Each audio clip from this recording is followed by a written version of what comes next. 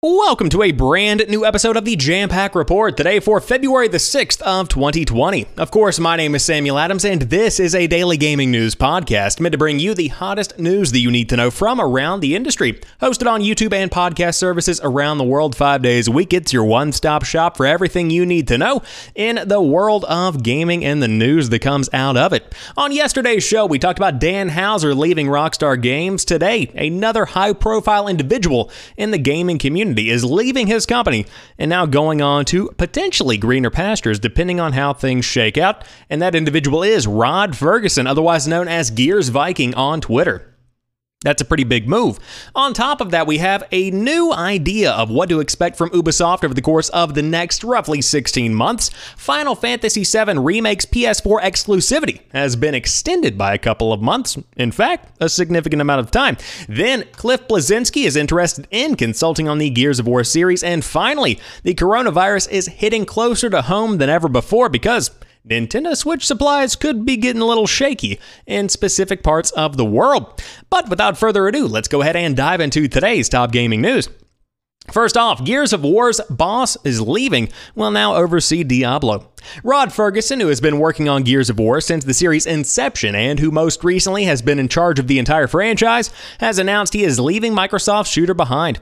His next role will be overseeing Diablo at Blizzard instead. He announced the news via a couple of tweets. He says, and I quote, "I began working on Gears of War over 15 years ago, and since then it has been the joy of my life. But now it's time for a new adventure. I leave Gears in the great hands of the Coalition and cannot wait for everyone to play Gears Tactics on April 28th. He followed that by saying, starting in March, I will join Blizzard to oversee the Diablo franchise. Leaving is bittersweet as I love our Gears family, the fans, and everyone at the Coalition and Xbox. Thank you. It has been an honor and a privilege to work with you all." Fergusson began his career at Microsoft in 1996 before moving to Epic in 2005, and aside from a brief stint at Irrational while development on BioShock Infinite wound up, he had managed between Epic and later Microsoft's Coalition Studio to have worked on every main Gears of War game. It is not for nothing that his Twitter handle is @GearsViking. This individual has been a pretty big part of the gaming industry for a very long time. I mean, he's one of the leading names that you think of whenever, especially, you think about Xbox because of the significance of the Gears of War franchise. And we've seen what Rod Fergusson and his team have been able to do over the course of the past few years. Gears of War has really kind of come back into form, and I think that's what Blizzard is wanting from this little stint at their company with Diablo. Diablo 4, probably not in the best state right now, if I did have to guess. Of course, they tried to kind of calm down the fan base whenever they showed off that Diablo 4 was in fact coming, but there was no definitive release date. They said it's years away potentially. This is nothing more than giving people an idea of what to expect, and it mainly just got people excited after the bad news about Diablo Immortal, the mobile game that, of course, was not well received back at, I believe, BlizzCon 2018. If I remember correctly. But if anybody can drive the series in the right direction, it's probably going to be Rod Fergusson because he has a very, very innovative mind. And on top of that, he has definitely, guided some franchises in the right direction before. So we're hoping the best for Rod as we hope the best for everyone who is shifting around in the gaming industry. But it will certainly be interesting to see just how Diablo 4 shakes out and how the future of Diablo begins to form. Because this is kind of going to be a big fork in the road. This is going to be a definitive difference as compared from before and after Mr. Fergusson takes his role. However, speaking of looking into the future, Ubisoft is promising 5 AAA games before April 2021. Ubisoft has promised 5 AAA games before April 2021, one of which is reportedly a new Far Cry game. In a financial call this morning, the company said 3 of those games will launch in the third quarter of the next financial year, from October to December of 2020, and 2 will launch in the fourth quarter, January to March of 2021. So what are the games? Ubisoft confirmed 3 of them, Watch Dogs Legion, Gods and Monsters, and Rainbow Six Quarantine. The other 2 are a Vikings-themed Assassin's Creed and the next Far Cry, according to Kotaku's Jason Schreier. Now, I want to make something very clear. Jason Schreier comments on Twitter and says anyone holding out hope for Splinter Cell is once again going to be disappointed. Sorry, it's AC and Far Cry. Not saying anything specific about a Viking-themed Assassin's Creed. I want to make that clear. The last Far Cry was Far Cry 5's follow-up New Dawn, which came out in February 2019. Assuming this new Far Cry is not delayed, we are looking at a gap of 2 years between the games.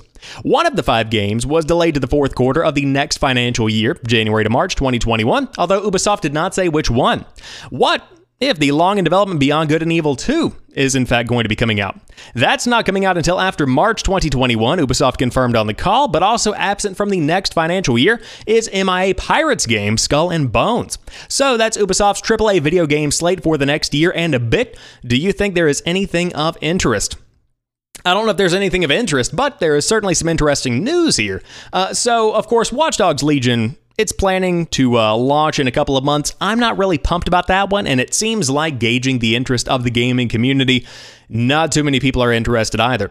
Gods and Monsters seems to be pretty interesting for kind of a double A, if you will, indie game, and then Rainbow Six Quarantine. With the name Rainbow Six, it's probably going to sell fairly well after the success of Rainbow Six Siege, which notably has gained 5 million players over the course of the past few months, since September of 2019, if I remember what I read from the call correctly. Now, moving on to the big names, Assassin's Creed and Far Cry.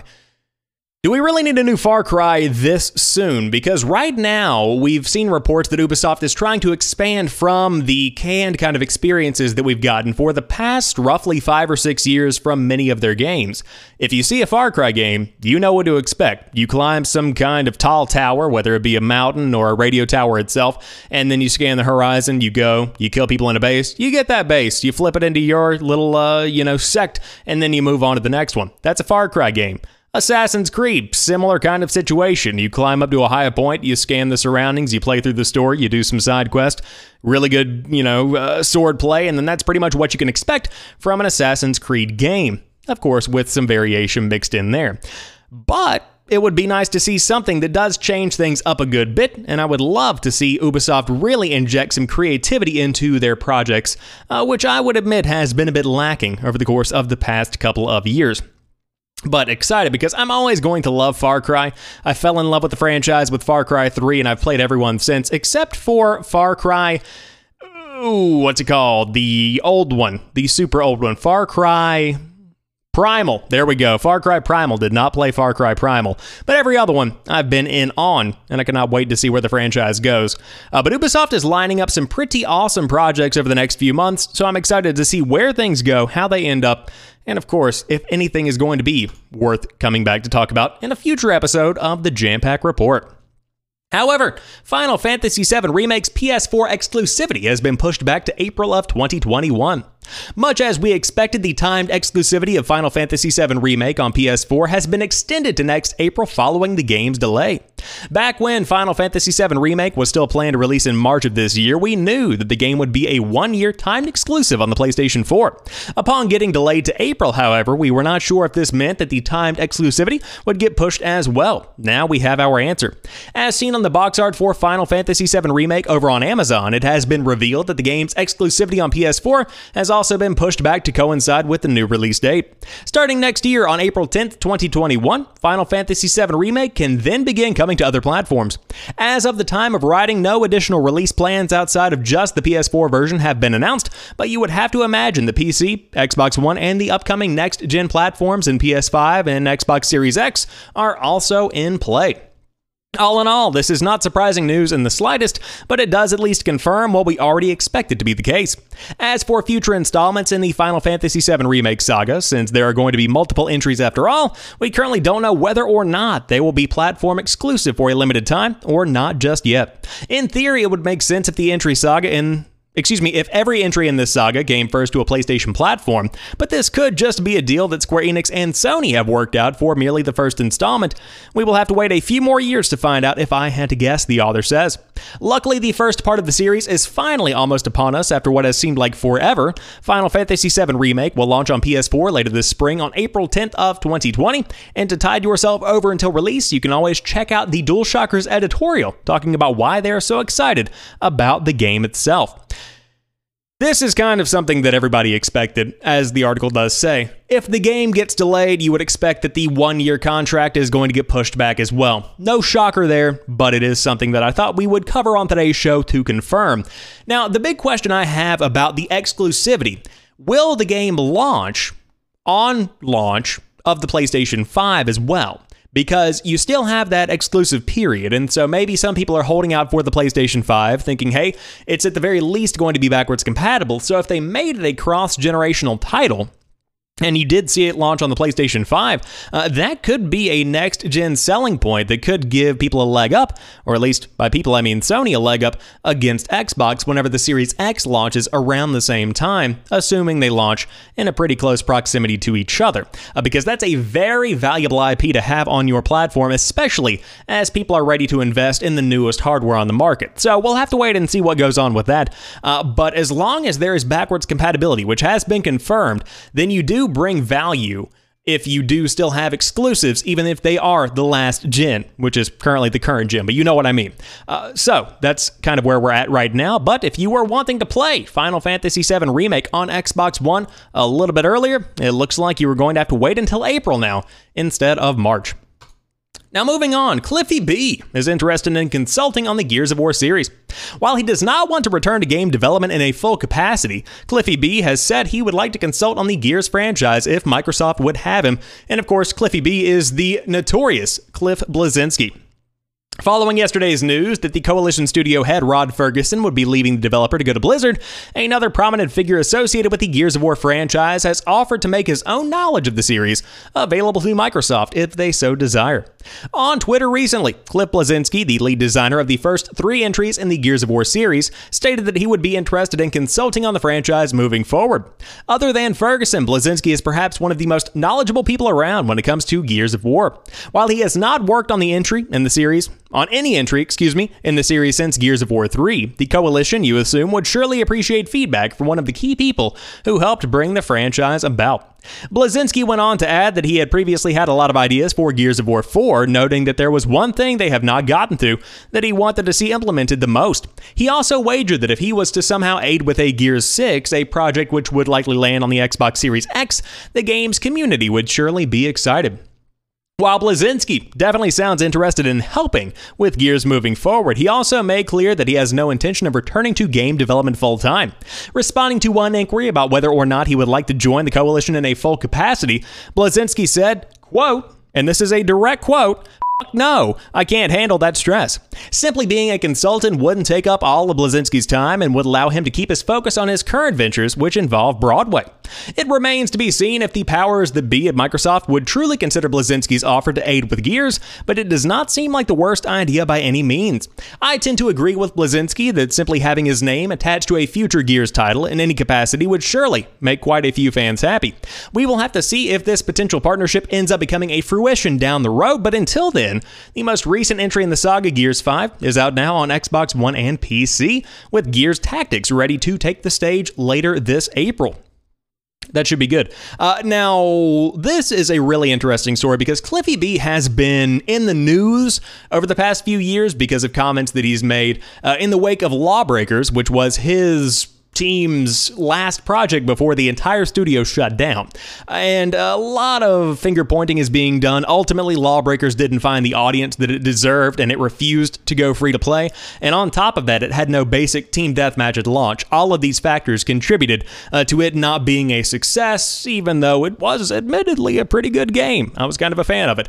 But this man, this one right here on your screen, or the one that we're talking about right now on your podcast, he is very significant for Gears of War. Again, the first 3 games really laid the foundation and solidified the future of the franchise, and then other people had come and they took over the reins later on. With Cliffy B, he has plenty of good ideas, and I think there is somewhat of a good possibility that more ideas could be gleaned from his little noggin right there.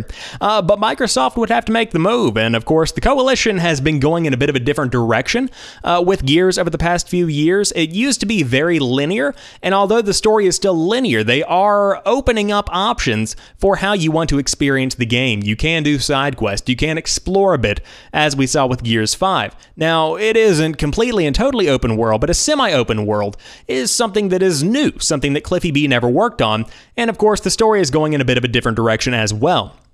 But there is plenty of potential for him to come in and make an impact. However, to round out today's show, the coronavirus outbreak is affecting Nintendo Switch supplies in Japan. This also affects Ring Fit Adventure and Joy-Cons. The coronavirus outbreak is continuing to have a tangible impact on tech. Nintendo has warned that the virus will result in an inevitable production and shipment delay for the Switch in Japan, including Joy-Con controllers and Ring Fit Adventure. Accordingly, it postponed Japanese reservations for the Animal Crossing Switch from February 8th to an unspecified date, and pre-orders for the game itself were not affected.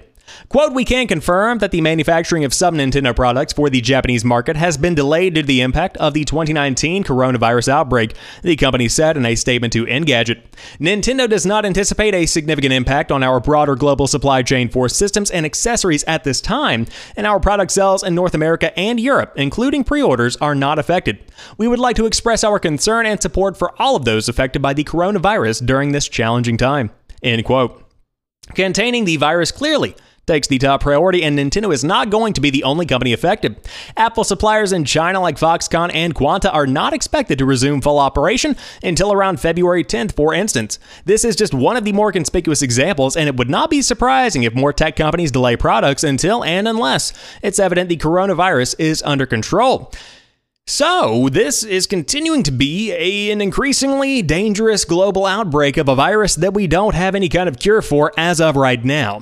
Last I heard earlier today was that 28,000 cases are found around the world, with I think less than 10 or roughly 10 being in the United States. I have not been up to date on all of the information on a minute-to-minute basis, but this is growing at a rapid pace, and it's very, very scary because this is kind of freaking me out a little bit. However, when it starts to impact gaming, you know that things are beginning to get a little bit rough. And so, of course, for anybody that might be listening to this or have a loved one that is being affected by the coronavirus, thoughts go out to you, hoping everything works out there. Hard at work on some kind of solution, a cure, if you will.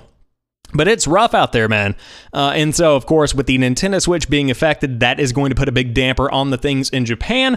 But I also believe I heard that the Oculus Quest or the Oculus Go, one of the VR headsets, is being impacted as well. And I wouldn't be shocked to hear more of this kind of effect taking place around the world. So again, hopefully this will get sorted out soon. But man, some scary stuff to say the least. Now, normally I have some kind of upbeat, uplifting kind of story to end off with, but no, we're going to talk about the global plague.